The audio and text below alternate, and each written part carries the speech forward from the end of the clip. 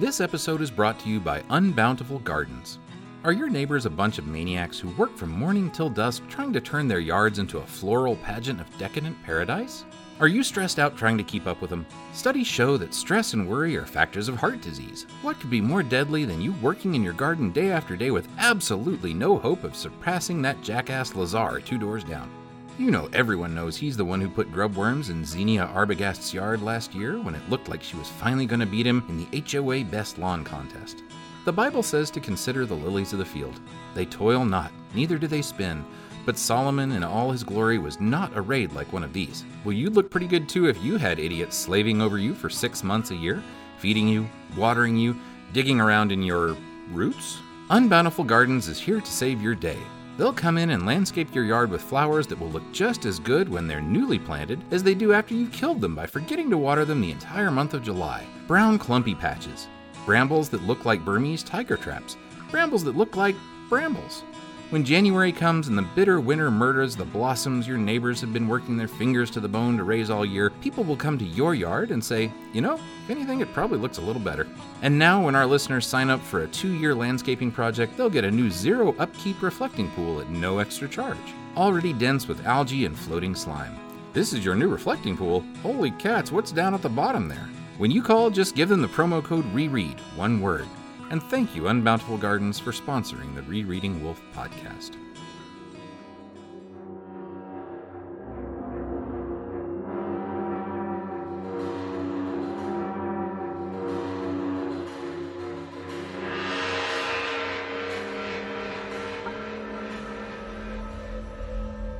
Warning.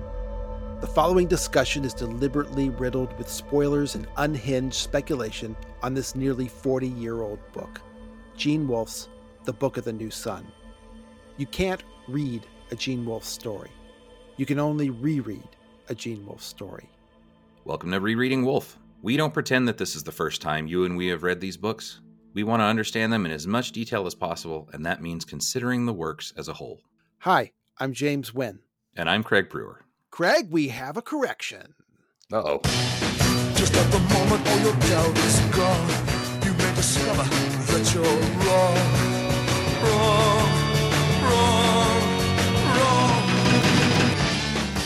Filippo Di Paola issued a correction on Facebook about our pronunciation of the word, well, we pronounced it cloisonne. Filippo says cloisonne. Well, you might be right, but it would not surprise me if it is pronounced that way in French or Italian. But every English dictionary I could find, they pronounce it the way we did. And they might be giants pronounced it that way. And we're, obstreperous Americans. The good news is that this won't come up anymore. Well, one more time, briefly, in an upcoming bonus episode, I bet. But only then. So let's part as friends, and we'll just agree that our pronunciation is not above question. I'm just following They Might Be Giants. That's all I know. Yeah, they are my watchstone. So, Craig, I was moderately surprised at how few comments we got about Severian's conversation with his grandpa. Not that he didn't have a lot to say, just not so much about that. I was reminded in my recent review of theories of the frequent Earth list and subsequent Reddit associations between the old guy looking for Dorcas's body and the old man who stands by when Severian is pulled out of the Guile after nearly drowning. Oh, yeah. Mm-hmm. Yep. Severian's pulled out of the water and he's sputtering. And he says he saw Malrubius. And the old man says, not a woman? The theory seems to be that the two old men are the same. I think there are major problems with this, especially since the Botanic Gardens old man says that he comes there every day. Yeah. And I can't come up with a satisfying theory of why the old man would be down south by the Citadel. Yeah, that's a long way. Not that people don't come up with theories. I just don't personally find those theories satisfying. They usually associate Dorcas with Jolenta in some way. Honestly, though, I get the desire to associate two important female characters who spend most of their time underwater. And I get the inclination not to leave an incidental character as only an incidental character. Mm-hmm. I mean, that's because Wolf so frequently does not. My point is, I'm still waiting to be convinced. Yeah, I don't think they're the same, and I don't really think there's anything in the text that suggests they are, apart from the general sort of parallel of the way that they're, a guy on the river looking at somebody underneath. But I do think it's maybe important to point out the similarity there in the structure of, somebody pointing out and waiting or being suspicious of something that's underneath the water and a woman Right. under the water. Yeah. And that, I feel like, could well be intentional and is sort of giving you these thematic repetitions that show up that are pointing out that certain things are important, ways to call attention to things. That I buy. But yeah, not the same character. Yeah. Corkcut Goulet on Facebook had a really interesting interpretation of why Father Aniri's mirror room has 8 sides. He points to a Wikipedia article that says, in optics, octagonal prisms are used to generate flicker-free images in movie projectors. And that's all there is. Now, that's cool when you think of Wolf the Engineer. I mean, that may well have been something he encountered or knew about, and so it would be natural to make some kind of focusing device that way. Maybe. I don't know, but I like it. I like it quite a bit. It reminded me of Michael Swanwick's assertion that Severian's Fullerton cloak is a selective black, a technical term from the solar collector industry. Swanwick wondered what other concepts Wolf was drawing industrial engineering from it that he was unaware of. Well, maybe this is one of those. Maybe, yeah. Yeah, we think of Father Aniri's little room as being hemmed in with mirrors or portals, but it could just as well be thought of as a prism in the midst of a room of universes. Yeah, that's cooler too. That's a cooler idea. Hey, Michael, Andre Druisi has an Ask Me Anything event coming up on Reddit. That's right. That's right. Be a lot of fun and of interest to you guys. This is really great because Mantis really isn't a social butterfly. He enjoys talking to people one-on-one, but unless you meet him at a convention or something, you probably won't bump into him. He's an inside cat. And as far as I can tell, he doesn't go out of his way to allow those random fan encounters to happen. Honestly, who am I to judge on that? But he doesn't have a social media problem the way I do. So this is an opportunity for you to force from him the answers you've bottled up inside. And plus, he's got all this new stuff coming out right now, so it's a great time. Exactly. The 4 novels, right? The new book on New Sun, and then if there's anything that's been burning you from all the versions of Lexicon Arthas or Wizard Knight or the Long Sun stuff, right? Yeah, that was a good time. Well, the mods at the Gene Wolfe subreddit have been going out of their way to arrange these things. They approached us about it, and I suppose maybe we'll do one when we finish The Shadow of the Torturer. But, really, Craig, we're already a walking Ask Me Anything, so I have to wonder what kind of interest there's going to be in a formal one. Yeah. Plus, it makes more sense after we finish the book, because then we'll at least have met one milestone. Yes. Yeah, we'll have accomplished something. So prove that we're staying at least a little bit. Hey, Craig, I noticed you and Ian Kozik had a conversation on email that I wasn't involved in because I'm really not that into anime in any form, and I've never played Dark Souls video game. Yeah, but he got me interested in a movie that I'd heard of before but never seen called Angel's Egg, which is a 1985 anime movie that Dark Souls was in some ways based on. I mean, parts of it are directly lifted from the movie, but also there are rumors floating around the internet in 3 or 4 posts or things that actually the artist and the director had read New Sun and that it was heavily influenced by this. Now, we know that the artist of Angel's Egg, the primary artist, went on to do the covers of the Japanese versions. But as whether or not the director who actually wrote it had read New Sun, I've seen that a couple places, but not really sure.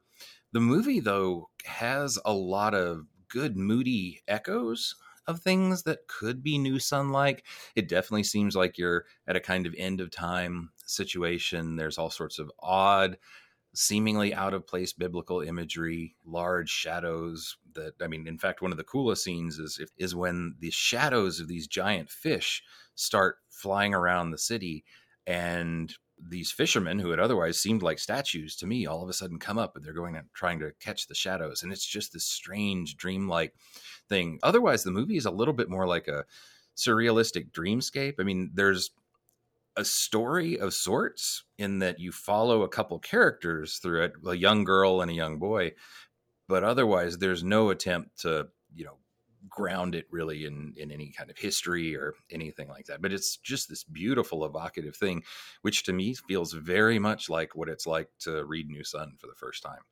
So yeah, I was fascinated and glad I could finally see it.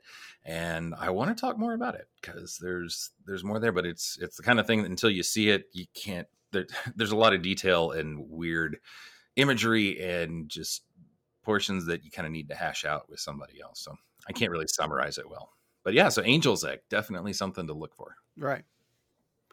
On YouTube, Calais Valenius has a Book of Gold origin story. I'll just read from what she or he said. For me, the Book of Gold was a nonfiction book. It was a thick book, taller than my arm at that age, and I couldn't actually read it yet, but it was full of pictures of things that live in the sea, divided according to their biomes. There was no story there, just science. My mom didn't think it was really very appropriate for me on account of her finding sharks and anglerfish and such to be scary. All I saw was beauty, though. In time, I learned so much about sea life from that book, but it had much more important lesson in it. It taught me patience. I couldn't read it, and nobody had the patience to read a couple-inch thick science book to me. To find out what it actually said, I had to learn to read first, and then I had to learn to pay attention long enough to get through a text like that, which most certainly wasn't meant for children's consumption. I wonder if I still have it somewhere. Well, I'd have read it to you, Calais. I really miss having kids that I can read to. My wife is a reader, but she doesn't have the patience for me to read to her. And we got a nice attaboy on chapter 5 on YouTube. Serious Gaming says, I just started rereading the Book of the New Sun, and I'm going to start reading along with this podcast. I'll begin by listening to this episode since I just finished this chapter. This is an amazing idea for a podcast. You both give great insight and commentary. I feel I may learn a lot from listening to you guys. Well, we'll see about that, Serious Gaming. I hope it's fun too. I hope it makes you enjoy the book more the way it has for me. And it really has. We will teach you how to take very strange avenues down weird alleyways and ideas about Wolf. Yeah. Yeah, let's see if I can spin an entire city out of this paving stone. And we got an Apple Podcast review. This is from Gashouse Palooka, and the title is Aladdin's Cave of Glittering Treasure. I guess that makes us the wizard who leads Aladdin to the cave with the intention of killing him. Yeah. Still, Mr. Palooka doesn't mind. He says, Gnosticism, postmodernism, high church, low church, classical antiquity, and classical literature, and so much more. This podcast offers ideas, hints, opinions, experts, and crackpot theories for explicating the great Gene Wolfe's marvelous body of work. The creators share their hard-earned insights, the remarkable community of Wolfe scholars, and erudite and charming banter. Ooh. I have loved Wolfe's Book of the New Sun since I first picked it up on a friend's recommendation some 25 years ago. Hey, that's about the time I first read it. Hey, maybe he stole it from my house. Trying to understand it or the spell it cast over me was like groping in the dark of Plato's cave. Mixed metaphor alert, Gashouse. But there is a connection between those two caves, and that's going to come up in a bonus episode I mentioned. So well done. Each listen to this podcast brings into view new treasures among the many, many glittering heaps. 3 cheers and 5 stars. Very cool. Wow. Thank you so much. Appreciate it. Yeah. Thank you, Gashouse Palooka. And thanks to everyone for their assists, however they do it. Facebook, Reddit, Twitter, email. We don't care. And the problem with every good review is that we have something to live up to now. Look what you've done to us. So in this episode, we meet Dorcas at last. And for me, we have shifted completely out of the shadow of the Mansion Tower and into this second thread that's going to carry us through the rest of the book. Severian's love triangle with Dorcas and Asia. So let's fish Severian out of the water and get him reacquainted with his old friend Hildegrin, although it's going to take him a few more chapters to realize that. All right.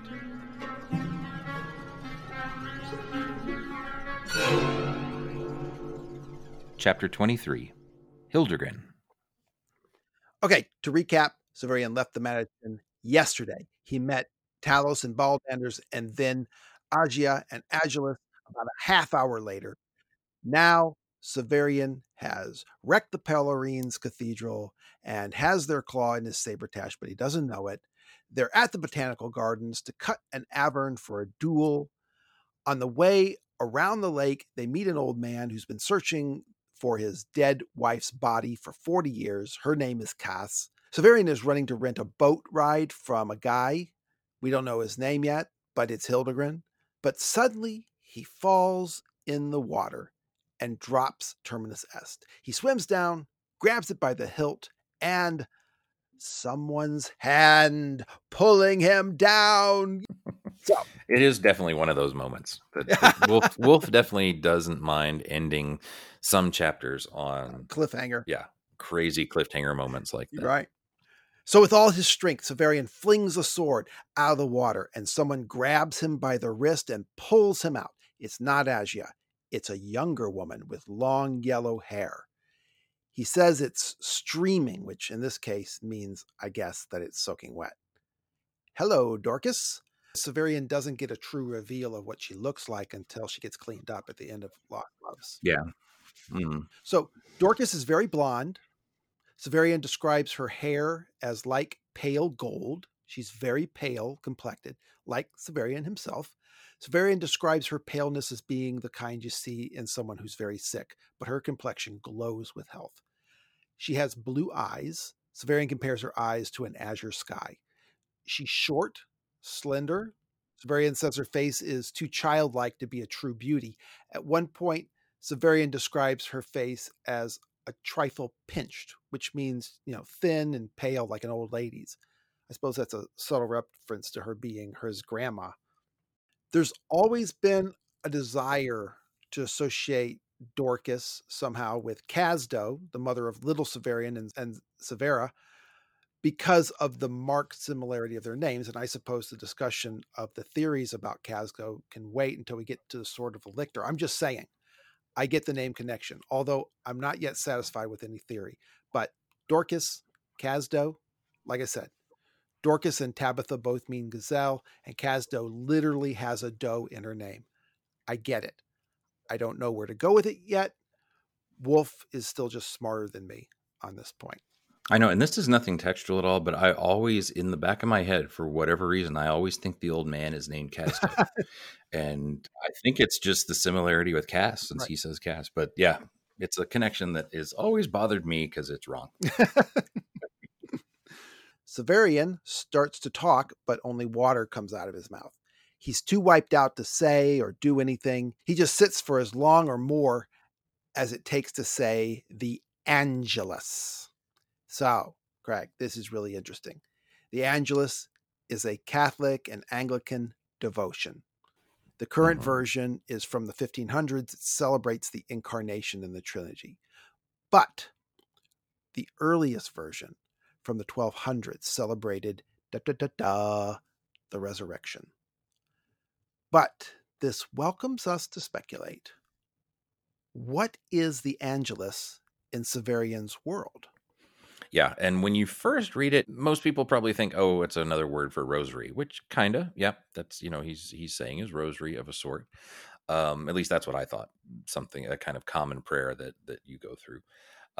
It's another moment where I wonder about the religion of this time, because a lot of these things that get mentioned in Shadow of the Torturer don't show up later in the other books. Like there are all kinds of moments and titles that we get for what could be church officials and potential little moments of ritual that just never get fleshed out later on, even when we're finding out more about the Pelorines, that all these little things don't necessarily add up to a full-scale religion.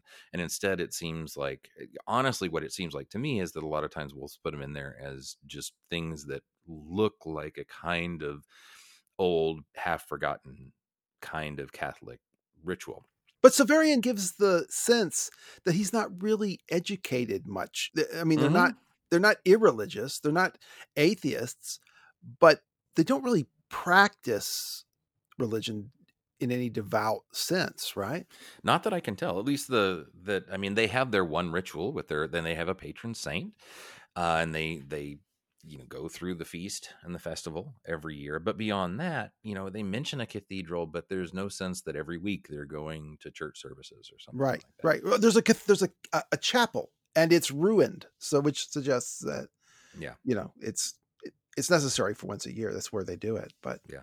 But no, so when you look at the actual Angelus, I mean, obviously, if it is pointing to the resurrection, that fits perfectly because this is a moment, Mhm. no matter which way you look at it. If you are reading it for the first time, then here's Severian coming up from the water again. It's almost like he's been baptized of a sort. He's fallen in the water. He's come out. If you know what's about to, if you put together with Dorcas really quickly, yeah, it seems like she's been resurrected then. So it still fits that Mhm. it's a kind of prayer, but it's also sort of one of the few moments where Severian seems to have a moment of piety. And although he says, I rested there as long as it takes to say the Angelus. It doesn't say that he actually said the Angelus. He knows how long it does take, which is Yeah. I did the current version of the Angelus and timed myself, and it was just over a minute. Gotcha. But I do think it's interesting now that I actually look at it. Yeah, that he sat there as long as it takes to say it, but he didn't actually say it. No, he So, didn't say it, definitely. yeah. And remember, this is Wolf translating. Of course. So the reason he chose the word Angelus might matter, but whatever that reason is anybody's guess. Right. Now, one other thing that always struck me about this chapter is that the way we're introduced to Dorcas is that she's already up on the sedge, and that she has it looks like she's pulling Severian out of the water. Right. Yes. And that, of course, is totally confusing because in the scene before, he's above her. I mean, like at the very least, he talks about how he's being pulled down by her. So presumably he's lost consciousness or something, or he's totally lost track of himself. And Dorcas has somehow managed to get out. Of course, he's also got his boots on and holding Terminus Est. So maybe he's lighter or he's heavier. I don't know. But yeah, so that's totally disconcerting. And I think that for me, I do remember pretty quickly figuring out, okay, well, this is supposed to be the Cass from the last guy's story. But then when I think, okay, well, is this the hand that grabbed him? Because she was already up there on the surface. And that one little change really stuck with me and made me doubt everything else that was pretty obvious. Because it recalls back the last time Severian was drowning, right? He thought the Undyne had taken him and thrown him to the bottom of the river, and he came bursting through the top. Here we have the exact same thing. Someone is pulling him down, and suddenly she's on top. He's being pulled out. Right. And it's important too to note that he didn't actually save himself. He got Terminus Est out. He got the sword out, and then he started to sink back down again. Mhm. And you could say that that's showing a lot about his priorities at this point. Yeah. That the sword is more important than he is, or he feels like that he's got to save it more than him, that he's still in some level thinking of himself as a member of a guild and perhaps as a shamed member of the guild more than something else. And so, yeah, you could say that's a good little symbolic moment there, and uses his last strength to save the sword rather than himself. But it's a nice, clever bit of disorientation for the reader as well. Yeah. Oh, here's someone, she did come from down below, but he tricked us because no, she didn't come from below. He was just wrong. He was confused. She was Right. up above pulling him up somehow, even though he was rescuing the sword at the very moment when he got grabbed at the wrist. Yeah. And even that moment about grabbing hands, right? In the last chapter ends with something grabbing him, with a hand grabbing his hand, and pulling him down. And again, another hand is grabbing him this time, but now pulling him up. So yeah, it could totally be, was he confused about what was grabbing when? Was his memory wrong there? I mean, we know, of course, that no, Dorcas was the one down there in the moment. But the way he tells the story, yeah, definitely does bring a lot of doubt. Two things that are still a little confusing in this scene is, one, how did Dorcas get out of there so fast? I guess she pulled on his wrist and came bursting through the water and got to the top. The other is, how did she pull Severian out? She's smaller than him. When Hildegren looks at her, he assesses that she's younger than him and that Agia is maybe a year or two older than him. So where did she get the strength to do that? Yeah. And that's an excellent question, because everything else that she does is in this chapter is basically sit and shiver. Right? Yeah. She walks around, but she's just cold and weak and can't talk. Which, Right. by the way, is another fun thing, that he tries to thank her too, and he can't talk either. And all that comes out is water. Right. Water pours from Yeah, his he was mouth. definitely So, drowning. So yeah, and they both lost the ability to speak for a short while. They're stacking Yeah, up. so where does she get her strength? And I think that's one moment that I've definitely seen some people speculate before on, other things being involved here. That, Yeah. certainly we know that when you know the whole story, that it's the claw, which is sort of, whether or not the claw actually has any power to sort of focus Severian's star energy or whatever it is. This is certainly something that's done via the claw or via his star. Does it allow, well, maybe, does it have the ability to levitate him? Does it have the ability to, push him out of the water? And I don't know. But those are all, that sort of weirdness about this definitely opens itself up to all kinds of other questions, especially also about, was something else involved? Like, was Dorcas thrown up here by some other power that was Severian or not? Was there an Undine hanging out around here who's actually the one who's getting them? Right. He talks about how the sword got caught in all the web. Was that their hair? Yeah, do they all have to do it? Yeah. Exactly. Possible. But I do like the fact that the way this whole the whole beginning of this chapter is written is that it confuses not just what position they're in, but actually it puts Severian in Dorcas's position too, with the lack of speech, with the confusion, with the tiredness, because like he says, he just sits there and he pants, and he's just as cold and wet as she is. So both of them are kind of in this lost situation. Right. The shore he's sitting in is just rotting marsh plants.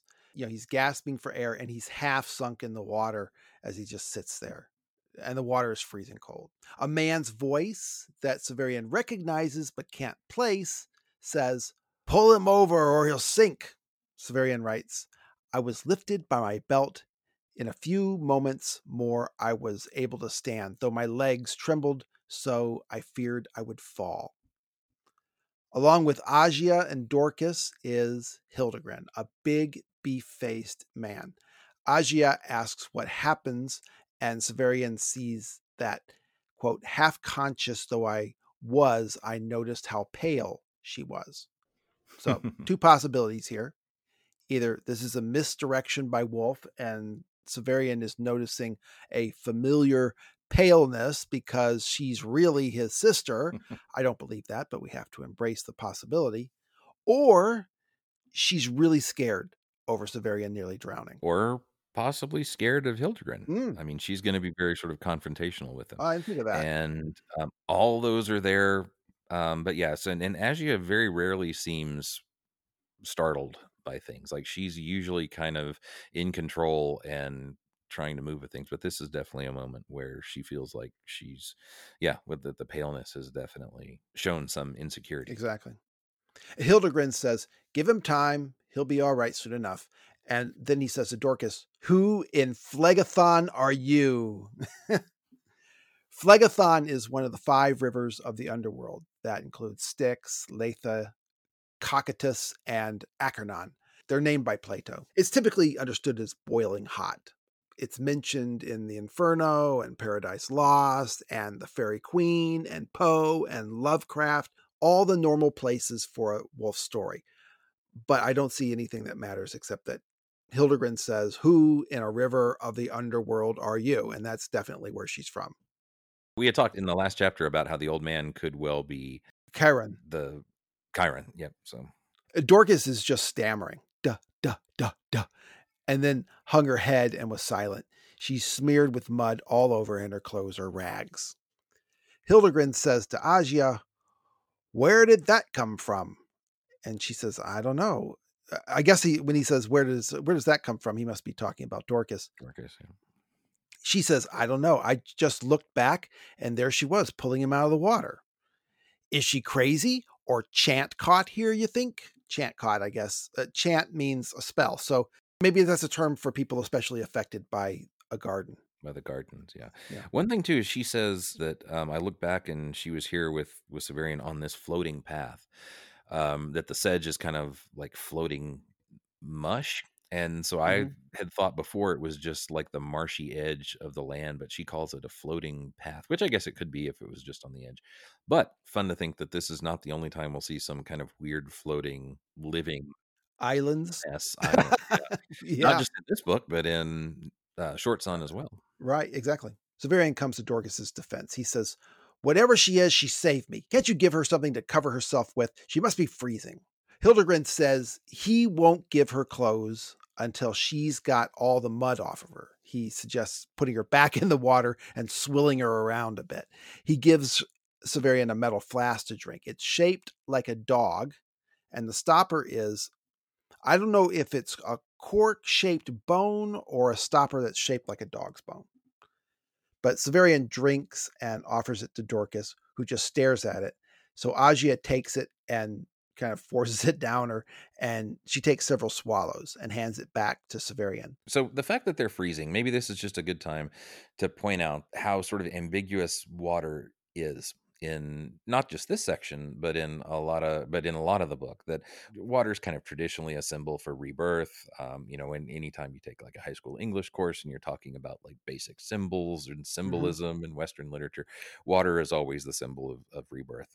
I remember even I had to do a whole thing in like an intro course in college, intro English course, where we had to like trace out every sort of mention of water and rebirth in Eliot's Wasteland, and it was a Oh, long yeah. paper. But so water is kind of rebirth. Well, that fits with everything that we're going to see about here's a resurrection that happens in the water.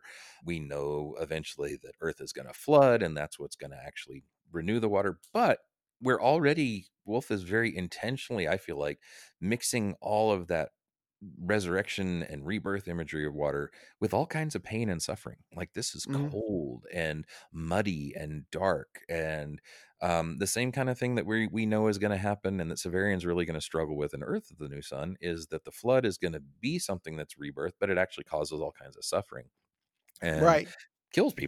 wipes out civilization. So already here, I feel like the fact that it happens in the water, but that the water is dangerous and pulling him down, and there's a threat of drowning with it, and it's terribly cold. And even though that they've been saved, they still have to be careful of falling back in the water again. And so much of this chapter is about, can we find a boat that's big enough to help us? Severian's going to fall back in if he doesn't move again. So Hildegard has to pull him back. All those little things are kind of connecting water with where this rebirth happens, but it's still a very dangerous, terrifying thing. Yeah. And I just think that's really cool. That if you want to start tracing symbols, it's really complicated. I mean, birth is dangerous, Yeah. right? And it's miserable. Kids come out screaming their heads off. They do vomit up fluid. It's very much like this scene, and frankly the scene in the Guile as well. Yeah. And so much about this chapter is going to be how water is, they're wet and freezing, and so much is about Severian trying to get Dorcas dry, or to suggest that she goes to another garden where things are drier, goes to the sun garden, and in fact we'll talk about this later, but she perks up when he says the sun, right? She's sort of like, oh, sun, Yeah. that's something that catches her. I just think that's a really kind of cool thing, and it also fits so well with why Dorcas is going to say later she basically has a phobia of water, right? She's developed a really deep phobia of being in the water because it reminds her of this whole thing, even though it is something that brought her back to life, or it's where she was brought back to life. Anyway, just wanted to point that out, and the fact that they talk about how they're both freezing right here.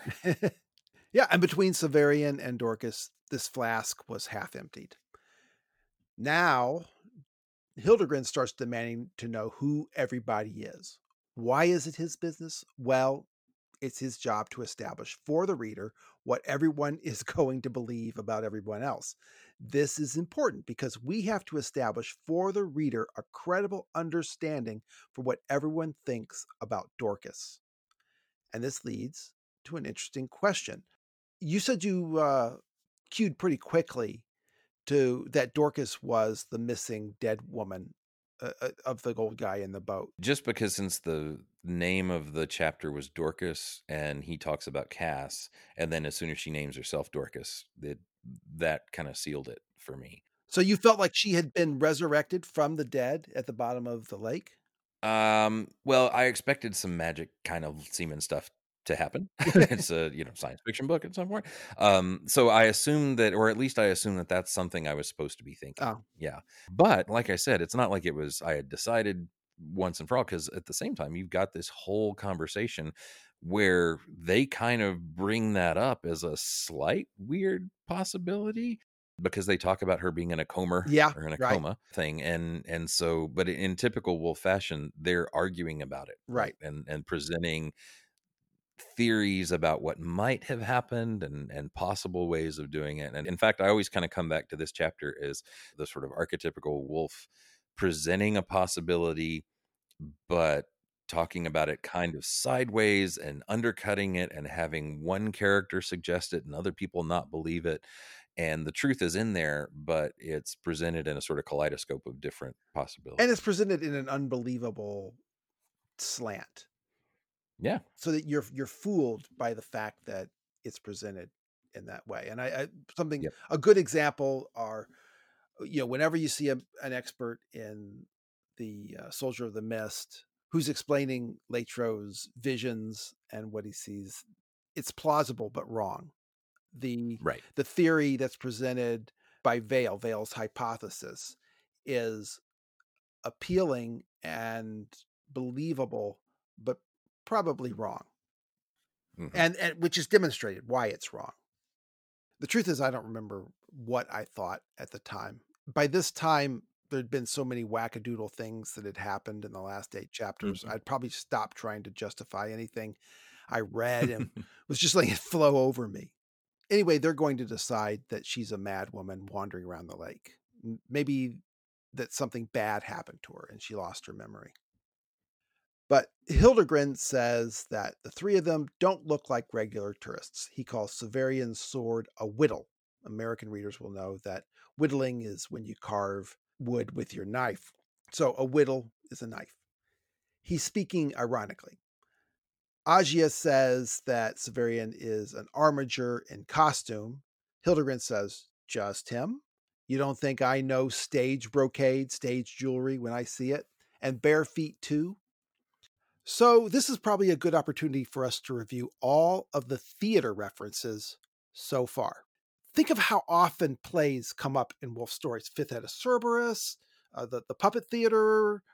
Yeah, and so even Soldier in the Mist, I think, has theatrics and a metaphor of the gods being like actors on a stage where one comes on with one mask and then comes on again with another mask, and the audience just agrees to go along with the fact that it's a different person, even though it's really the same person behind the mask.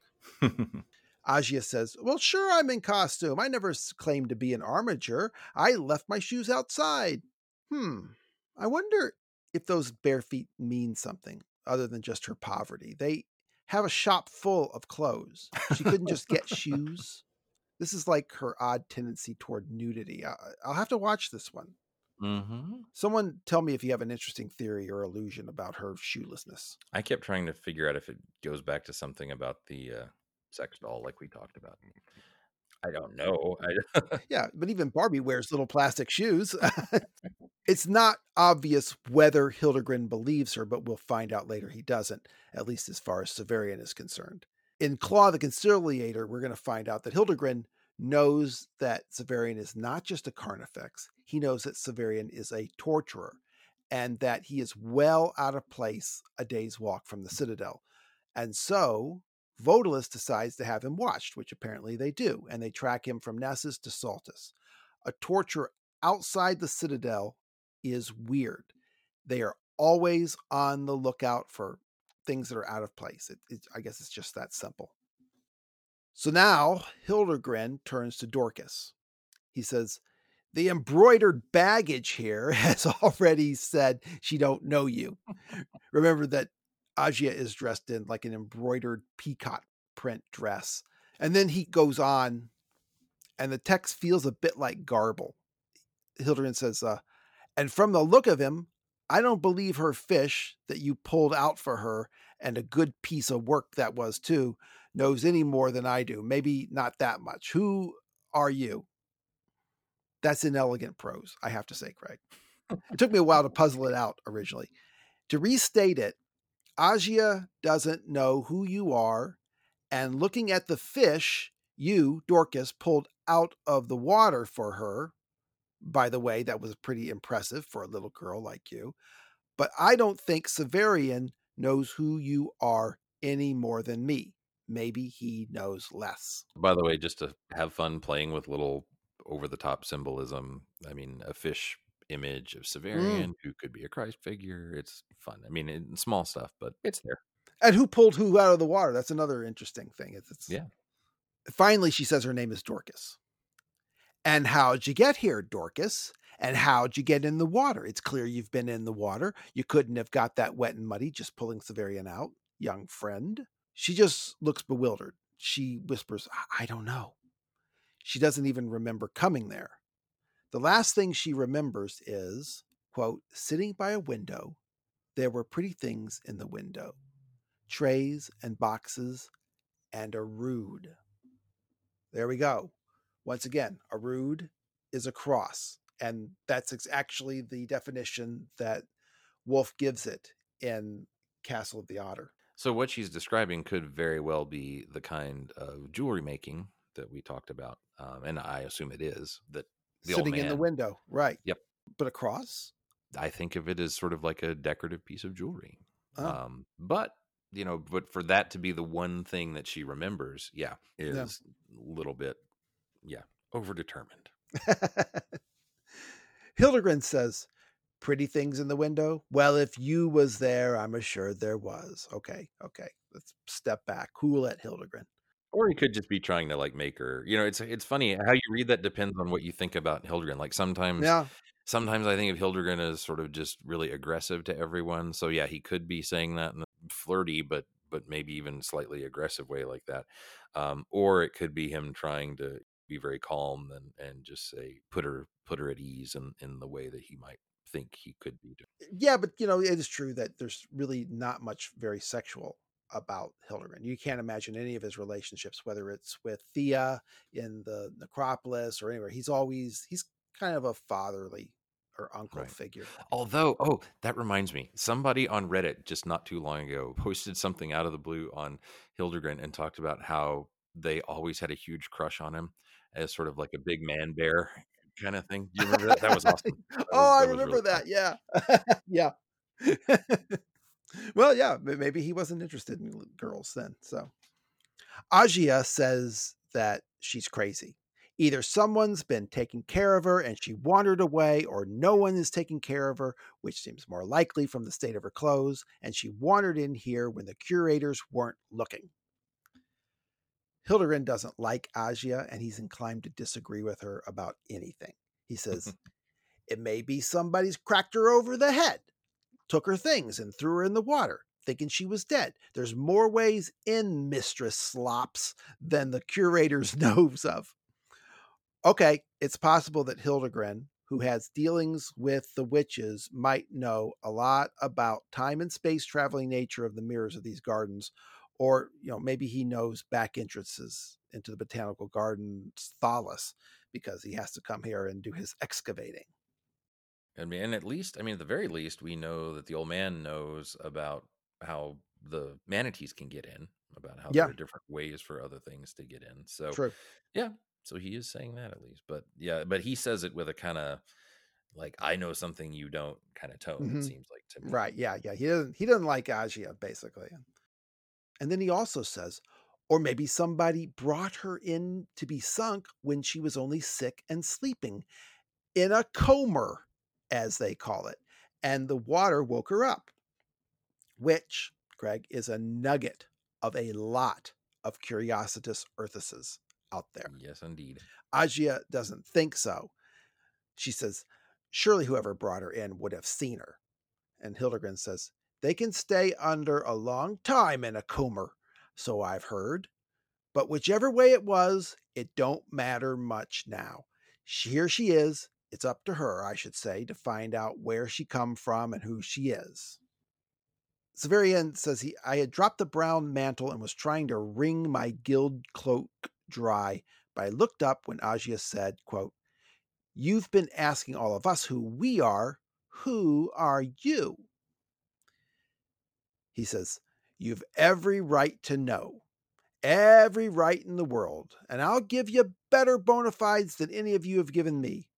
Only after I does it, I must be about my own business. I came here because the young armiger here was drowning, and like any good man would, but I have my own affairs to take care of, the same as the next." And with that, he pulls off his tall hat. He's wearing a stovepipe hat of some sort. And reaching inside, he produces a greasy card, about twice the size of calling cards. And he hands it to Agia, and he looks over her shoulder. And in a florid script, it says, "Hildegrin the Badger, excavations of all kinds, by a single digger or 20 score. Stone is not too hard, nor mud too soft." I guess that's his motto. "Ask on Argosy Street at the sign of the Blind Shovel, or inquire at the Alta Camillus around the corner on Velleity." Okay, first of all, a badger is basically an import and export job. He's a dealer in food or other stuff that he purchases one place and carries for sale in another. That would kind of work, but the way he describes it could be anything. Could be like a treasure hunter, but what you're describing is a little bit more like a trader of some kind. Interesting. So I didn't know that one. But yeah, I still think that, I mean, badgers burrow, right?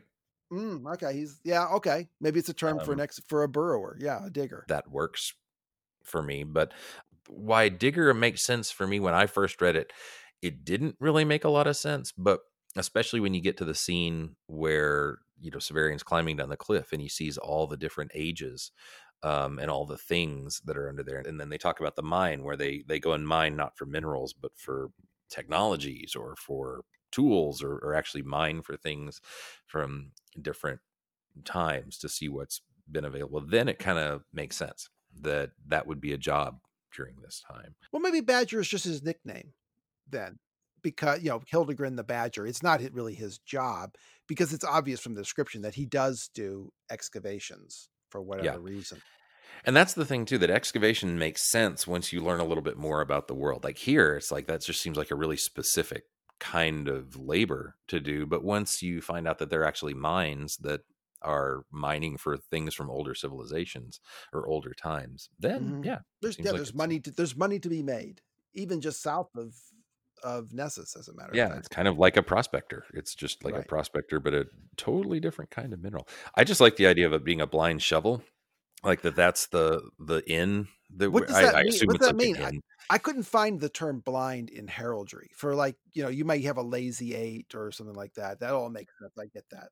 I thought of it like an inn, a sign for an inn that's sort of like a joke, or a lot of inns just have like random things. For him though, it kind of makes sense. Like I think of blind shovel. Well, shovel for a digger, that works. And then blind could either be like he's not going to ask questions about what he's digging for. Well, I get that, but I thought it was his office, and it's got a picture of a shovel and some way, maybe like an X over the top. Over something. Eyes, yeah.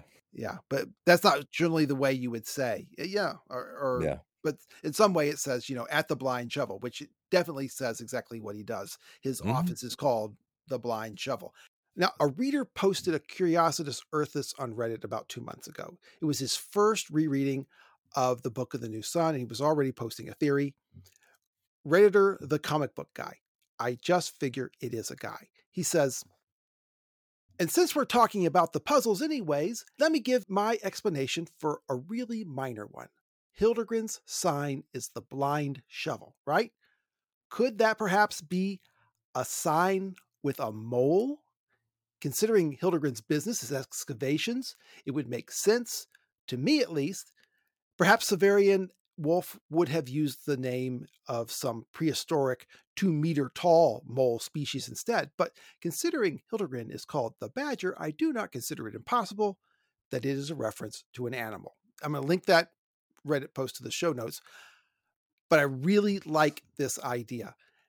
And as is my way, I've immediately begun stringing theories along behind it. If the sign of the blind shovel is a picture of a mole is a spy embedded into an organization. And this would imply that the autarch is not the only one of Vodalus's trusted aides who is actually working against his goals. So, is Hildegren working for the autarch, the Asians? That one doesn't seem quite right for a mole, since he's actually working for the Asians himself. For the heroes? I don't know. Maybe the whole revolutionary organization, except for Vodalus, is working for the government. Have you read G.K. Chesterton's The Man Who Was Thursday? Mm-hmm. It's 100 years old. It's too late to claim I spoiled it for you. So it's a spy novel story, but a guy gets roped into a conspiracy against the government, and he's working to infiltrate this organization for the government. And then it turns out everybody else in the organization is also working for the government to infiltrate the organization. So there's a lot of strange things about Hildegren. I don't have much of a grip on him for a really useful theory, but who knows?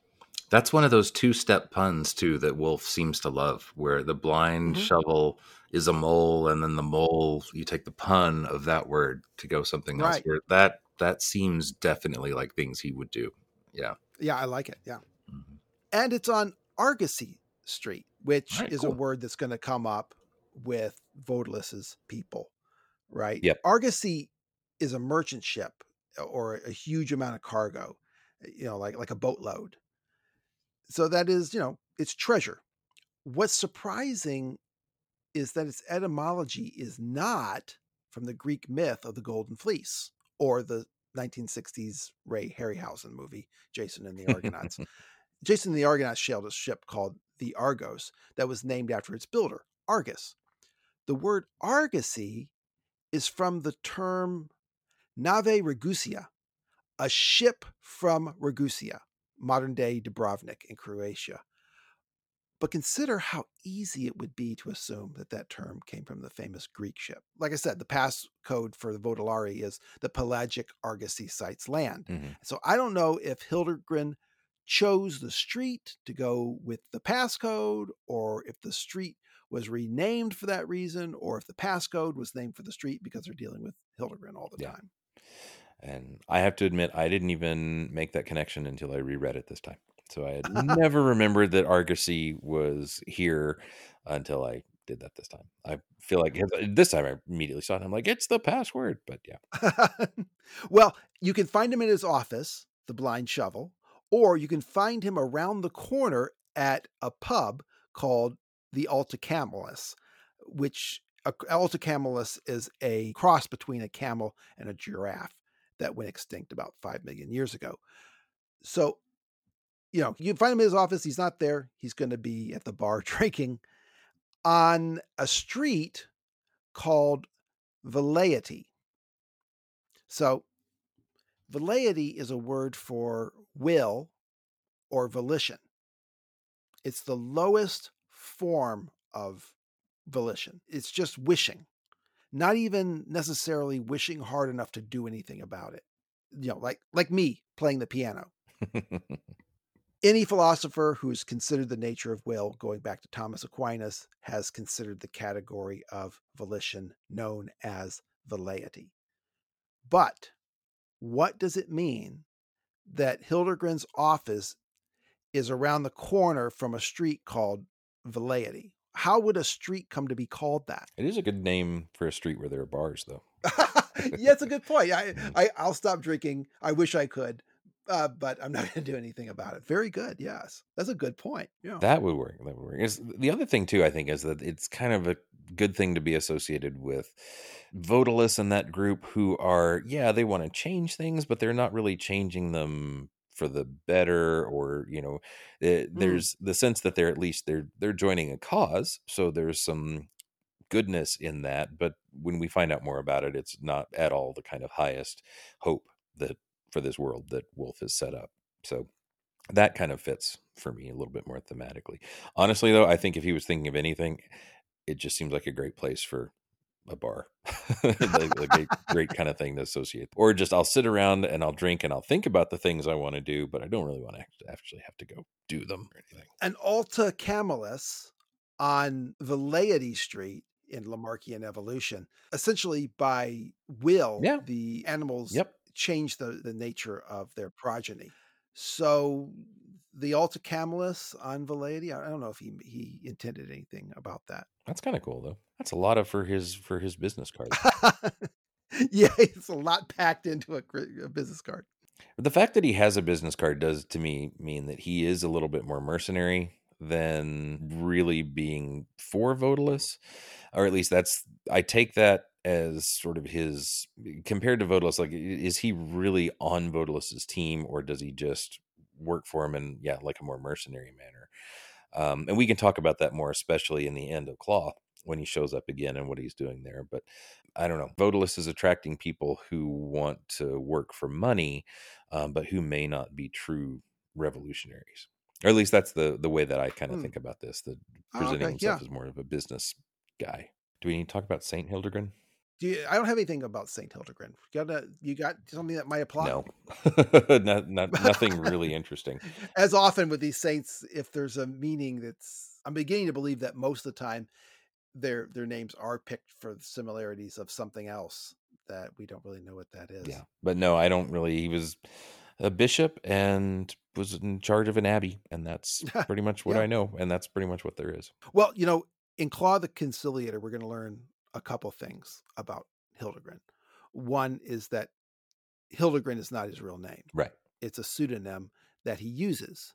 It's his real name that Vodalus calls him is something we're never told. So, he's in disguise as well. And secondly, what is Hildegard excavating for people in the botanical gardens? He's always there. The old man said so. Yep. Do they let people loot bodies as a trade here? Right. And that's my initial thought is, he's digging up people for various reasons. If nothing else, that they're looking for someone who they're going to go eat, like someone who is that they're going to perform the ritual on someone who maybe was just buried here. Or he does seem to know about how they seem to be preserved and that they can stay that way for a long time. So maybe they're, and of course Vodalus does send him with the witches to get something from someone way in the past. So maybe he's here looking for particular people who they think have some usefulness to the cause. All right. So anyway, he showed his card, and Hildegard says to Agia, "And that's who I am, Mistress Slops." He likes that name, by the way. That's the second time he called her that, right? Yeah. He doesn't like Agia. That's for sure. He notes that Severian is much younger than himself, which we've probably assumed as well. That the Severian looks younger than Agia too, even though he figures she's only a couple years older than him. Mm-hmm. So I guess he's saying that hers were hard years compared to Severian, who was raised in a tower of torturers who beat him as part of his job. So, but he does have a certain, certain privilege, a certain softness, I suppose. Well, I mean, what he's trained as doesn't make him soft, but I suppose his mannerisms are definitely not. Yeah, somehow he wore it well. He came off as a little naive in the wide world, despite his rather idiosyncratic background. He's seen a lot, but it's a lot of a very specific kind of thing. He starts to leave, but Severian stops him. He says, before I fell in, I met an old man on a skiff who told me that there was someone farther down the track who could carry us across the lake. He says, I think you must be the man that he was talking about. Will you take us? And Hildegard says, the one who's looking for his wife, poor soul. Well, he's been a good friend to me for many a time. So if he recommends you, I suppose I'll just do it. And so they go off to his scow. Incidentally, a scow is a flat-bottomed boat with square ends. As Hildegard leads them, Severian notes that his boots, it's Hildegard's boots, that are greased, just like the greasy card, sank in the marsh sedge even deeper. Second time here we had something that's greased, right? His boots were greased. The card seems greasy. That's a good point. Yeah, I didn't think of that. Grease. Only reason I think about that is because of the coin. The coin being the counterfeit coin seeming greasy too. Well, is he greasing because he's diving? What is the whole point? What's with all the grease? I assume the grease was waterproofing. An old way to waterproof something is to sort of oil it up or put wax or something like that. That's what I thought. Are we supposed to derive something from the fact that he's much heavier than Severian? It's hard to say because they do describe him just as really big and beefy, right? Right. So he could just be going through just a bigger guy, Mhm. which could also just suggest how sort of flimsy the sedge and whatnot that they're walking on is. So could be, but I don't have any deeper sort of, is he some other kind of thing? Yeah, I don't know. I don't really have any idea. Yes, he's definitely not an exaltant or anything like that. But the noticing that they sank deeper, it puts me on alert. Probably. Yeah, it does seem like the kind of thing that would be there to point out something else, but I'm not really sure what. Yeah, I mean, neither. Well, Agia says she's not coming with us because Agia is a mean girl. Still, it was obvious that Dorcas was going to come along. She's trailing behind Agia and looking so forlorn that Severian decides to drop back and comfort her.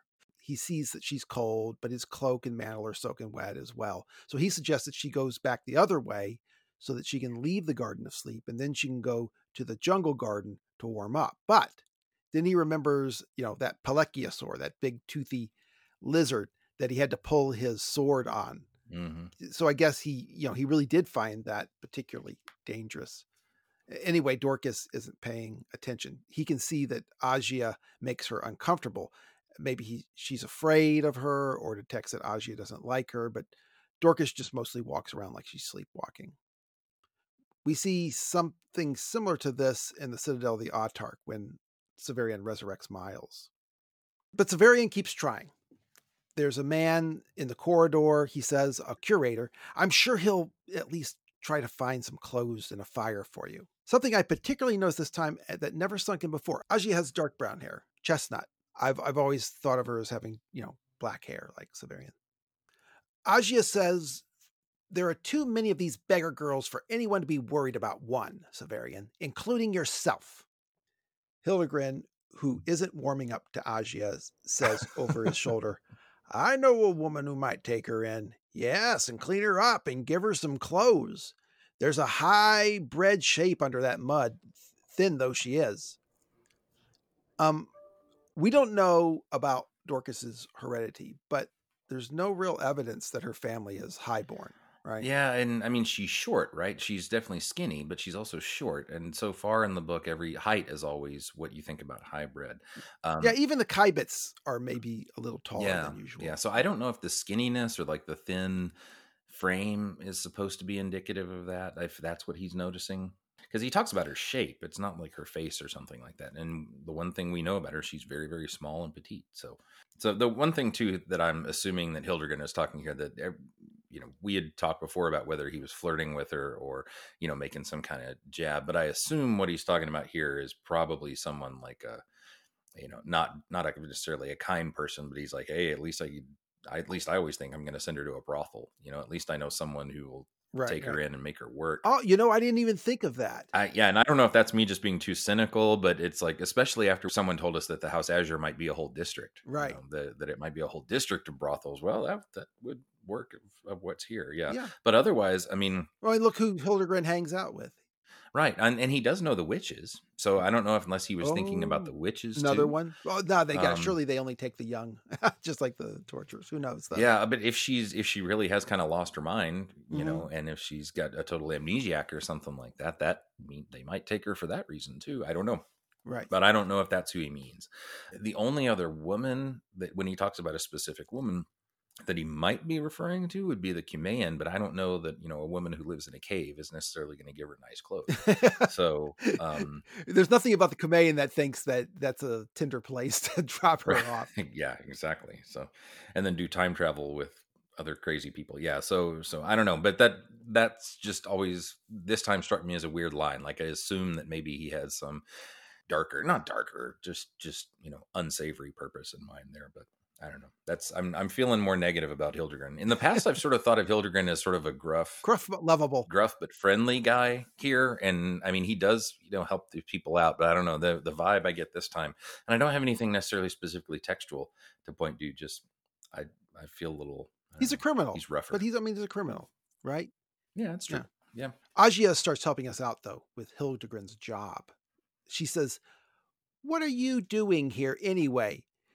You contract laborers according to your card, but what is your business here?" He says, "Just what you said, mistress. My business." Severian keeps trying to convince Dorcas to go back to the corridors. "Whatever you do, don't go to the jungle garden. Go to the sand garden instead." Okay. Sand garden has special meaning to her, which is interesting, but I don't understand why. Severian writes, "Something in what I said seemed to touch a chord in her." "Yes," she whispered. "Yes. The sand garden? You like that?" And very softly, "Sun." So what the heck, Craig? Right, really. But I think it's a really cool moment because, of course, the first time you read it, we just don't have a whole lot of how the sun is caught up with all the religious imagery in the book. But when you think back on it, and we know what Severian, I think, we talked about what we think he's in touch with in the sand garden, I feel like it's some kind of connection there. And the whole messed up sort of dreamlike trance state that she's in, she's got some kind of weird intuitive connection to all this more divine imagery. And in fact, I mean, if you want to think about it in a couple ways, she's first of all, she wants to go to the sand garden because it's warm, right? She says the sun, and that would be something that would warm her up. And so there's that. But she's just been resurrected. And even though we know she's going to suffer a lot, that was the power of a sun, of a star, or of a white fountain that did something to that. And we know that the sun is also connected with the sort of divine origin or divine life-giving powers and stuff like that. So the fact that she has this intuitive attraction to the sun at this moment totally makes perfect sense, that she's just been touched by a sun, by Severian's star power or whatever it is. And we know that that's also a symbol of the divine in many ways in this book. Yeah, I mean, I feel like that's why she's having this moment. And that's whether or not there's a specific plot reason there, it absolutely makes sense for Woolf thinking about, what we're going to learn later about the larger story here, to sort of connect those things in this weird point that here's a woman who's just been resurrected. She has some intuitive grasp of how important or healing the sun could be. And so, she wants to touch it. Okay. So we assume like the sun in the jungle garden is the past. Is the sun in the sand garden, is that the future sun? Is that the new sun? Yeah, I don't know. When he was there, he didn't mention it being a different color, right? Did he? No. But it's very bright. He does talk about in the jungle garden how it seems like the shadows are sharper, right? Where he says something along those lines, and so it seems like it's a different sun, like a different time. Or am I making that up? No, he doesn't say a different time, but it's a golden sun, right? It's a golden sun, right? Yeah. So in the sand garden, I don't know. I mean, I'm not sure if it was future. I mean, could it? And I don't know that we have enough to know if the sand garden actually is in a different time, if there's enough there, or if it's just connected either just physically or somehow, I don't know, vaguely spiritually with what he. Well, even if I don't mean it's a transport, but maybe it is connected, just like the jungle garden is obviously not the sun that Severian is used to seeing. This one, that could be the past. And this is I mean, future. Who knows? The sand garden could be the beach, right? Or close to the beach where he is on Ushas, right? At the end. It could be. It's hard to say. But my feeling is less that it's a specific place or a specific thing that she's drawn to other than just what the sun means. Well, I mean, considering Severian's connection to the sand garden, and he does have a special connection to the sand garden, it's not surprising, I guess, that his grandmother would too, maybe if we understood what Severian's connection was. Yeah, that could be. And I don't know if it's, I guess my thing is it doesn't seem like it's really the sand garden in particular that she's drawn to, and more just the idea of the sun. And I could be wrong about that. Just since the only word she mentions is sun, and that Severian said it's sunny there, yeah, that it could just be the sun that she's Could be drawn to. coincidental. Yeah. But one other thing I wanted to talk about here is Severian's attitude towards her, because I've often felt like in Shadow in particular, the way Severian reacts to women is indicative of his, I guess you could say, moral development, or just of him growing more mature. So you have Thecla first. Mhm. And well, I guess you'd have Catherine first, but yeah, Thecla is the real one who he has a crush on, basically. But she calls him a boy, and in those chapters, she's always talking about, that was when I was going to become a man or something like that. So in those chapters, he's very much still aware of himself as very young, Right. and maybe even not feeling like he's quite on par with Thecla, and feeling like she's more mature than him or something like that. So it's a crush for someone who he feels like is his superior in some way or another. When he gets to Agia, then it's more lust, and it's just full on attraction. And I feel like in some ways, this is kind of how I think you could say a lot of people's development is, that, when you're very young, you have sweet little crushes on people. Then you go through adolescence and, your early adulthood where, lust kind of takes over. But then you finally hit a point where you have someone who you actually want to take care of. And that's what Dorcas is. And so Severian's kind of moved from this like puppy love to this attraction for Agia, where he's actively engaged in trying to, in some ways flirt with her and kind of pursue her. And then Dorcas, and in this scene in particular, this is the first one where when he falls back and starts to worry about her and say, hey, you could go to this place or you could go here. And then he thinks of the lizard and he's like, oh no, that's bad. He's like, I've got to change that. And then he tells her about the sun guard. It's a subtle thing, but right here, he's definitely worried about her and wants to help her in some way. And I think Agia is picking up on this, that his attention is being changed, right? His attention is definitely falling off of her and going on to Dorcas, and she's definitely reacting to that. Right. But you also, I think, start to see Severian develop a little more, where with both Thecla and Agia, he was wanting something from someone, like wanting their attention or wanting them to want him back or something. But with Dorcas, it's the first time where he's like, no, I just want to take care of you. And that's a different kind of caring for another person. So those three women are sort of, I feel like you get little steps here of Severian figuring out better how to relate to people. And I just want to point that out, because those three moves are to me pretty indicative here of how Severian is already starting to overcome and his upbringing a little bit. Well, Hildegren arranges everyone in the boat.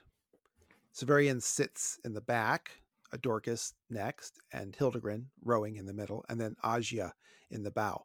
Agia tried to insist that Dorcas sit in the bow and herself next to Severian, but Hildegren wants Dorcas in the back where he can watch her in case she starts acting crazy and does something to unsteady the boat. But Dorcas piped up and says, I'm not mad. It's just, I feel as if I just woke up. Hildegren mentions that he's had as much as half a dozen in the boat with him before. And he doesn't say that the half dozen were alive. Severian says Hildegren's boat was like himself, wide, rough, and heavy looking.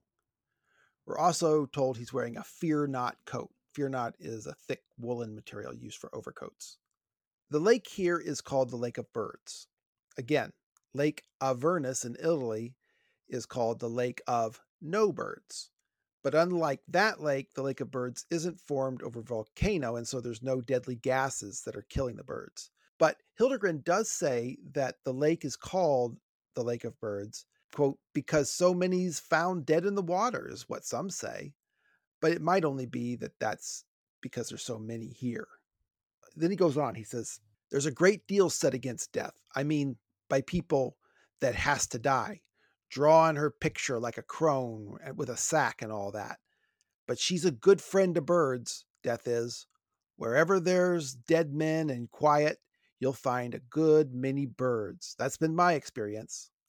And now Severian remembers the thrushes in the necropolis, which brings to mind those birds you speculated about, Craig, where Mhm. Severian first encountered Hildegren and Vodalus.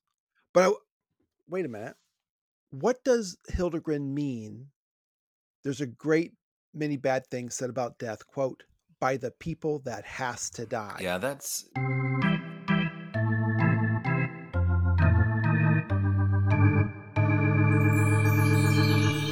Curiositas Orthus. Now I want to bring back how much heavier Hildegren is than Mhm. Severian.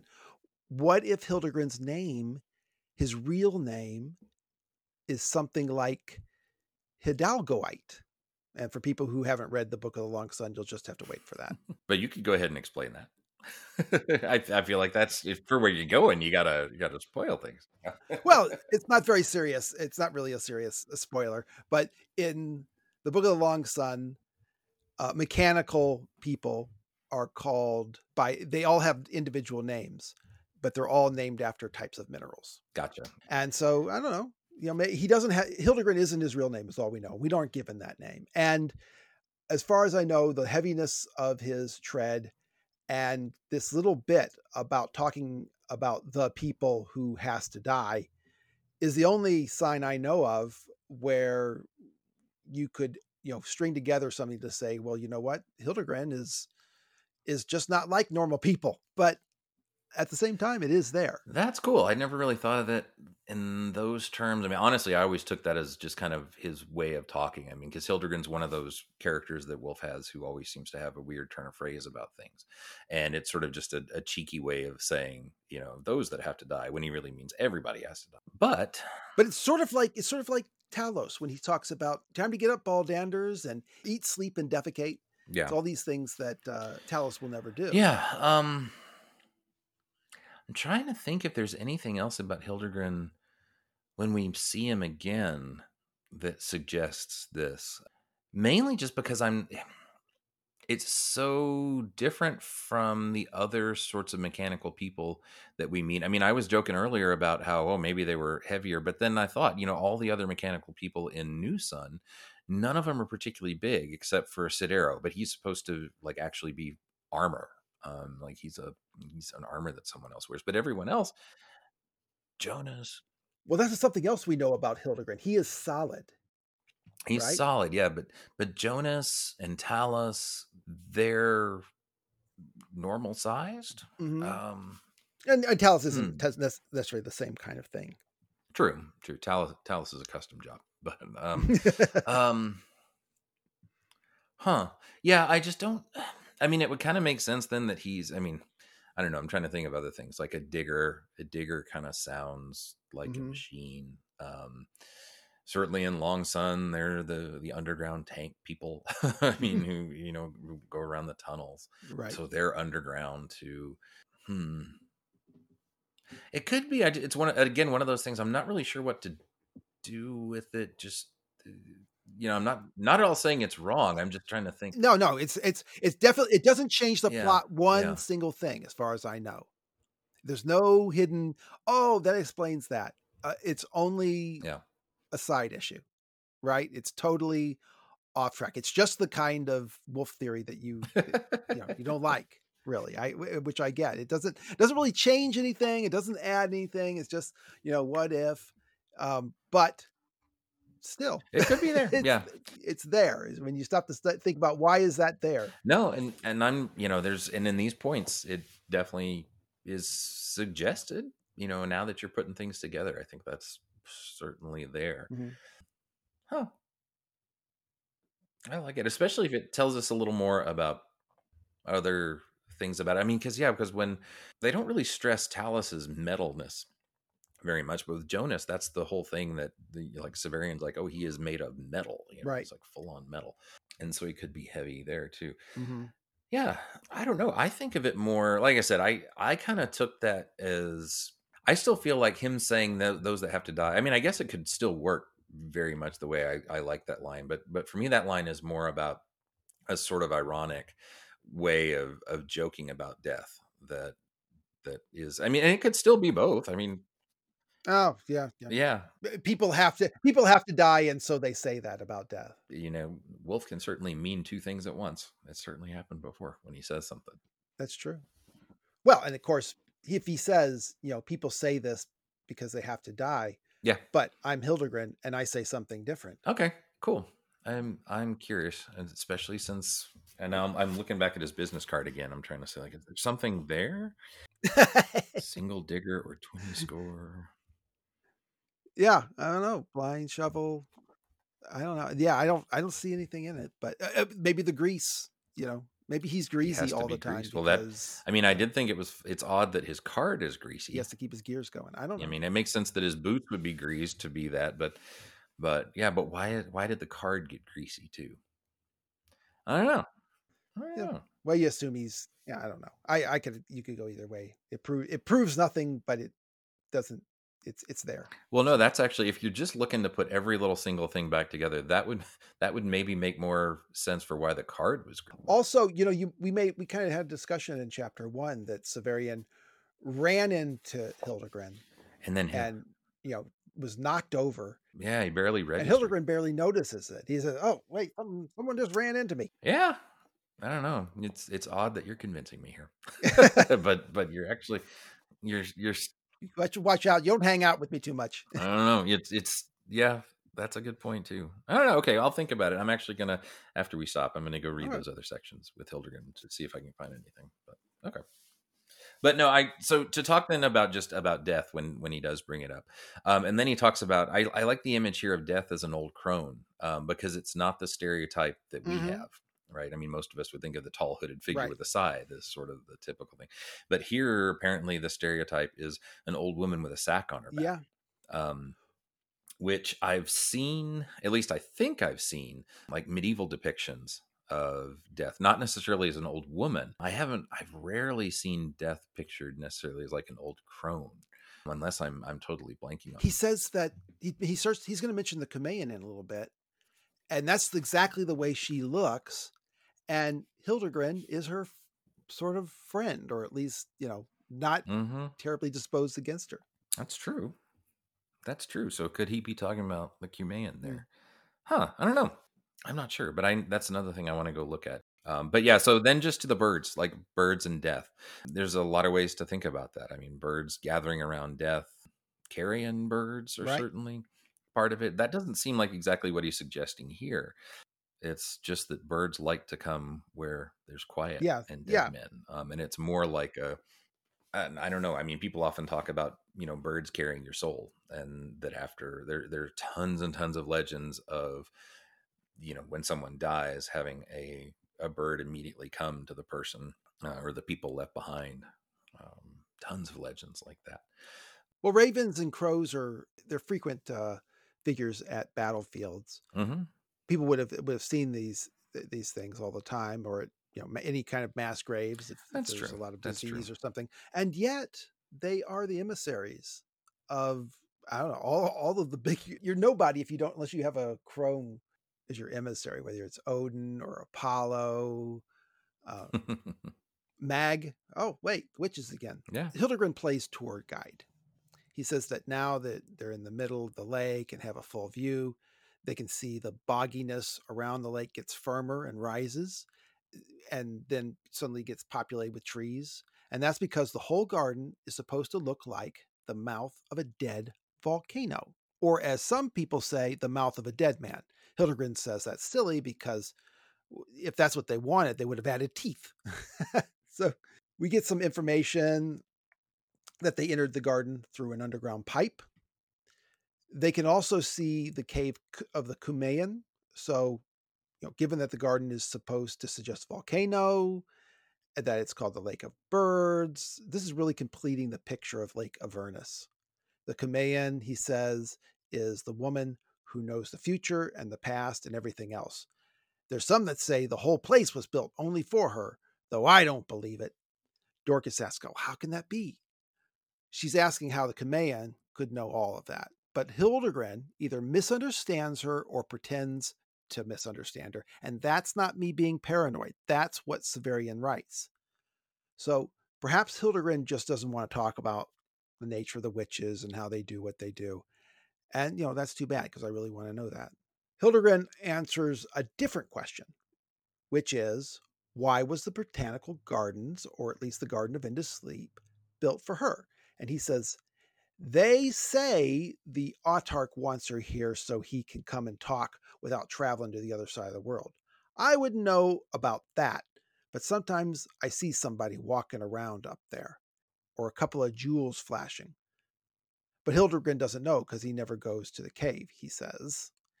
He says, I don't want to know my future, and I know my past better than her. People come sometimes to find out when they'll be married or about success in business, but when they do, they usually don't come back. It's kind of like that fountain. So we won't have a good opportunity to talk about the Kumeyan until the end of Claw.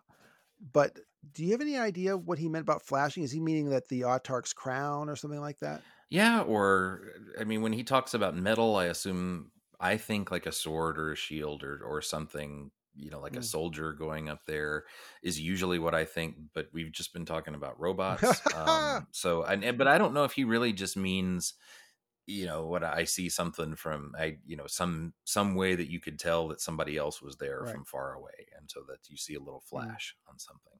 That's the sort of common sense type of thing. But yeah, but the fact that he brings that out, I'm not sure, because when he says I see somebody walking around up there, but it could also be like equipment, or it could be a flash that's not a reflection of something else, but he's actually seeing something, who knows, magic or technological happen, and he's just assuming it's light shining off of something else, and we just don't really know. Right.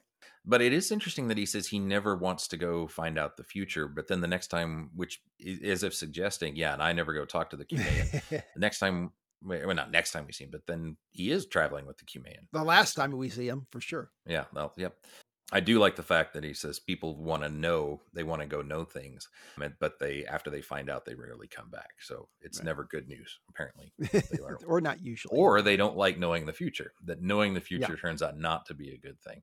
Right. The one thing I think about is that the Kumeyan definitely seems to know how to be able to actually travel through time, or at least to make it seem like you're traveling through time and get visions of different times, because that's precisely what we're going to do. Mm-hmm. So here, knowing the future, it is kind of a good Wolfian way to half describe what's going on. Like, she can actually in some ways see the future because she's able to actually go at different places in time. So that's a good fun kind of way. Like you say, people say she's a soothsayer. Well, in fact, what she actually is a time traveler, right? So that's a good Wolfian kind of switch. Right. Things. But yeah, and on the fact too about the point where he answers a different question, he does kind of get around to something about that, but he never explains how she knows these things. Like because Dorcas says, "How could that be?" And he never. One thing I wanted to point out is that when he has this line about that the autarch wants to be able to come talk to her without traveling to the other side of the world, that doesn't preclude that she actually is on the other side of the world, and that the garden was just made as an easy way to travel to that place, which is kind of for him to a close window for him to access. Right. And that's usually what I'm thinking. Right. But we don't know. It is kind of a weird thing for, as folks say, because then it wouldn't really be a secret. And so I guess the Kumeyan isn't, well, loads of people know, because like he says, he sees people come and go and look up there. So lots of people know that she's here, apparently. And so I think the flashing must be some sort of signifier that, this must be someone who could be the autarch. And it's odd that the Kumeyan and these interstellar flowers are here, right? These alien flowers, which just halfway makes me wonder, okay, is this actually still on Earth? Or if the Kumeyan is some kind of extra terrestrial thing, have they gone to some weird different planet, and that's why the foliage is there? I don't know. But that's one other thing about the flowers being alien and they bring them in here. It gets confusing, but because we'll get the manatees back again. Well, all we know is that the trouble is the witches, right? We don't know what the witches are after. We know what the heroes want. We know a little bit about what the Megatherians want, but the witches, the Kumeyan says that she's not one of them. Yeah. They pay their rent. They cooperate with the heroes. Maybe they cooperate with the Megatherians elsewhere, just in order to be there for whatever reason.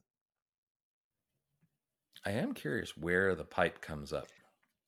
Like, does it just drop them out on the edge? I mean, I guess it would have to, if it's like a circle. I guess the pipe is because you have to enter, but everything is surrounded by like high ridges. Mm-hmm. So you have to come through a pipe, an underground pipe that comes out from underneath the mountains. Yeah. Okay. So now they're totally in the middle of the lake, and he says that the Garden of Endless Sleep rose around us like the sides of a vast bowl. Large, flat, open spaces are said to be like this, but in this case, it really is a bowl, right? It's supposed to be like the inside of a volcano. Yeah, which is such an odd image, and he just brings it up, right? It's never mentioned before that this is supposed to be in a volcano. Agia never mentions that, I don't think. And so it's just he says that, yeah, this whole thing's supposed to look like that. And we're like, oh, Right. It is? I didn't know. You mentioned, is there another lake? Yeah, Lake Avernus is in the middle of an extinct volcano, and the gases from that volcano filter up through the water, and when the birds come and sit on the lake, they die, and that's why it has no birds, and that's why it's called Avernus. Gotcha. Vernus meaning birds. So this could be Wolf playing with that idea, but thinking about it in a couple different Exactly. ways. Okay. No, Yeah. Exactly, because Avernus is the lake of no birds. This is Birds. the lake of birds. Why is it called the lake of birds? Because they find so many dead birds on the water. But that's probably just because there's so many birds around. Gotcha. So Cool. Okay. the edges of this bowl are mossy with pines toward the lip, scummed with rushes and sedge below. The wind is really cold, and sitting in the boat doing nothing is making Severian colder. He's sitting there worried about the effect the water is having on his sword when he can't dry it and oil it. Severian spends a lot of time thinking about whether his sword is happy. And more as time goes on too. Just another point about the wind. If we're in a room, no matter how weird and mirrored it is, if there's that much wind, you can't be in a room. It just doesn't seem like you can be. Right. Yeah. We have vast air conditioners blowing all the time from vents in the side of the wall. And we get an interesting bit next. Severian says, even so, the spell of the place held me. A spell there was, surely, in this garden.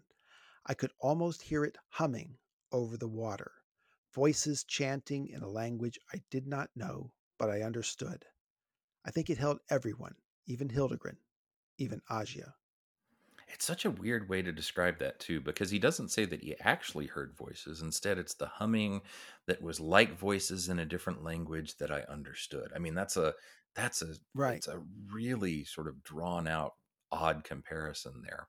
Really, just to get, like he says, more of a feeling than anything specific. But I really like it, and I don't know. Right. Gotta admit, I don't know what it means, but just the sense that something about It's just this place spooky and is- magical yeah. there, and Yeah. Which again makes me wonder, is this even on Earth? And I'm Yeah. kind of, I don't know why I like that idea so much. But you got the Cumaean, who is definitely a Cacogen of some form or another. You've got the flowers that are from a different place.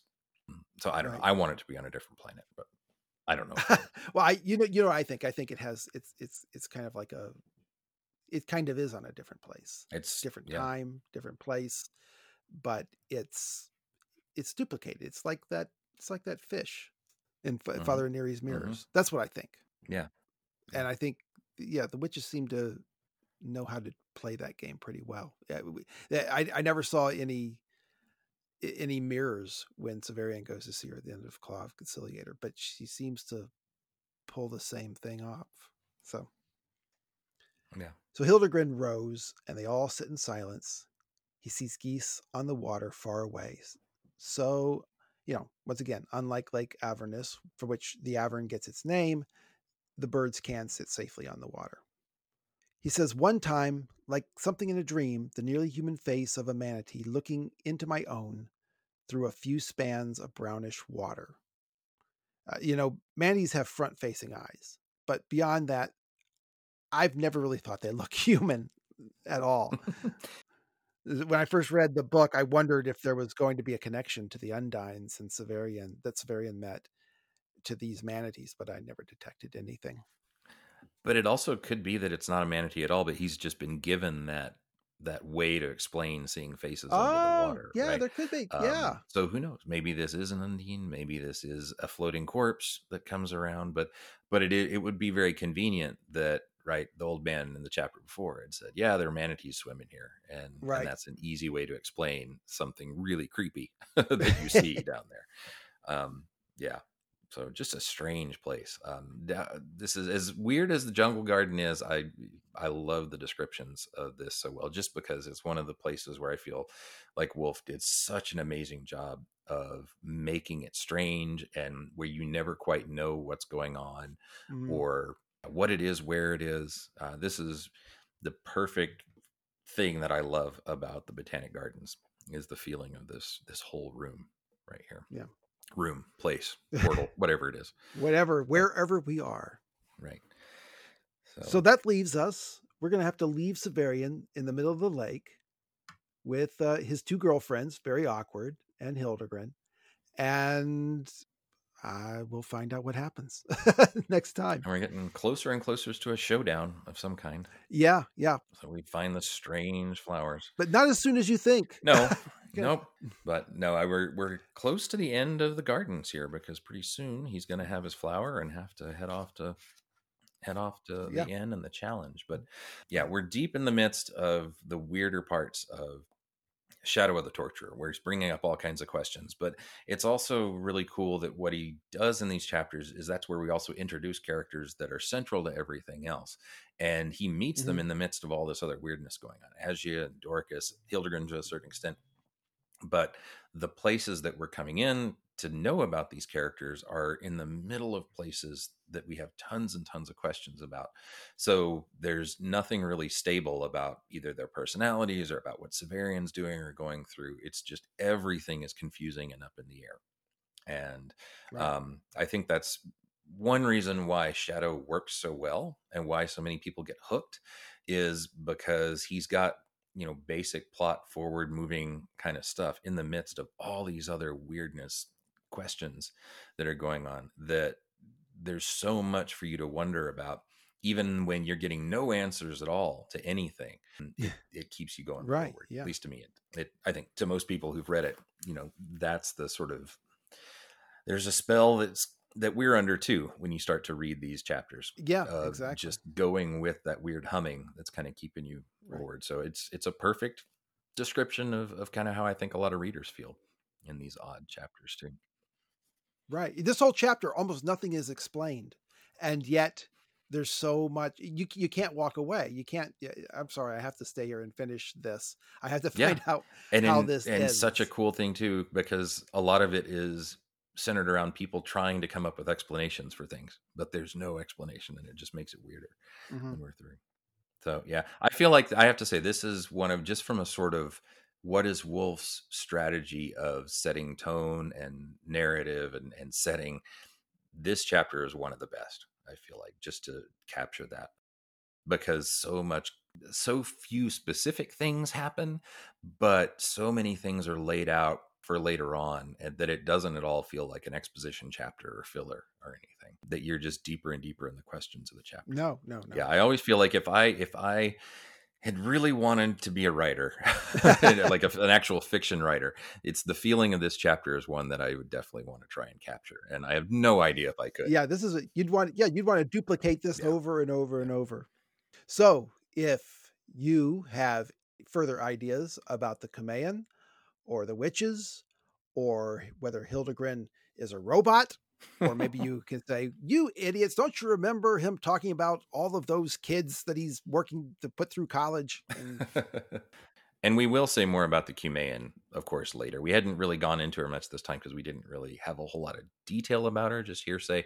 So if you have theories about the Kumean, don't worry. We're going to definitely get to that in the future. But if you still want to talk about them, feel free. Bring it up now. Reach out to us on Facebook at the Rereading Wolf Podcast Facebook group, or on Reddit, or by email if you don't want to talk in front of other people. But gosh, sometimes we get some great theories from people on email, and I think, no, man, you should put this out so we can all beat it up and dismantle it. And people often apologize for writing long emails to us, which is not a problem at all. Go nuts. No, I like it. I mean, if you're going to take the time, go for it, because we will definitely read it. We will muddle through. No matter how bad the prose is, we will read through everything to see what you got to say. Right. Twitter and Instagram too, if you just want a quick way to get in touch with us. Lots of fun things up on Instagram all the time. And it's always fun to find out what people will retweet or tag us in on Twitter. So, yeah, until next time. The flower of dissolution for next time. Thanks for listening. Take care, guys. I heard you saw her again last evening. Was her hair still blonde? Were her eyes still blue? Were they soft and gentle or filled with tears? Did she still look as hurt after all these years? I lost track of her way back in the 60s. I even heard that she had tried suicide. There were rumors the government killed her career. Did she still look as scared after all these years?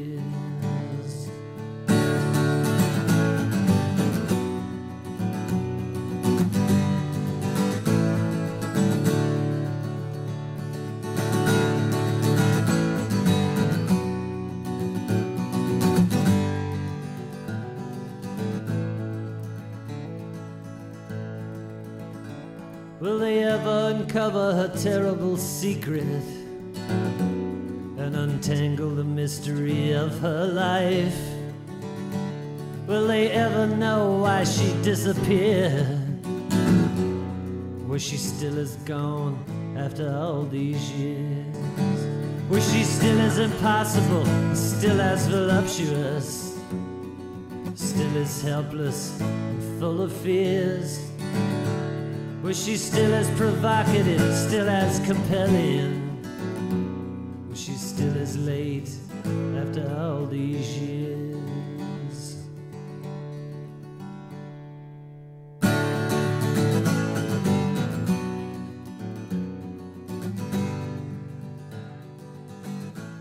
Let me double check that real quick, just to be sure I'm not I'm not lying. Oh shoot, I don't have my Castle of Days. I forgot exactly what he says. Hold on, I get it. I didn't hear anything you said. It was just a generic kind of. Whoa! I don't know how Charlie Rose did all those episodes with his water glass. He must have dumped water on people every other episode. Sorry about that.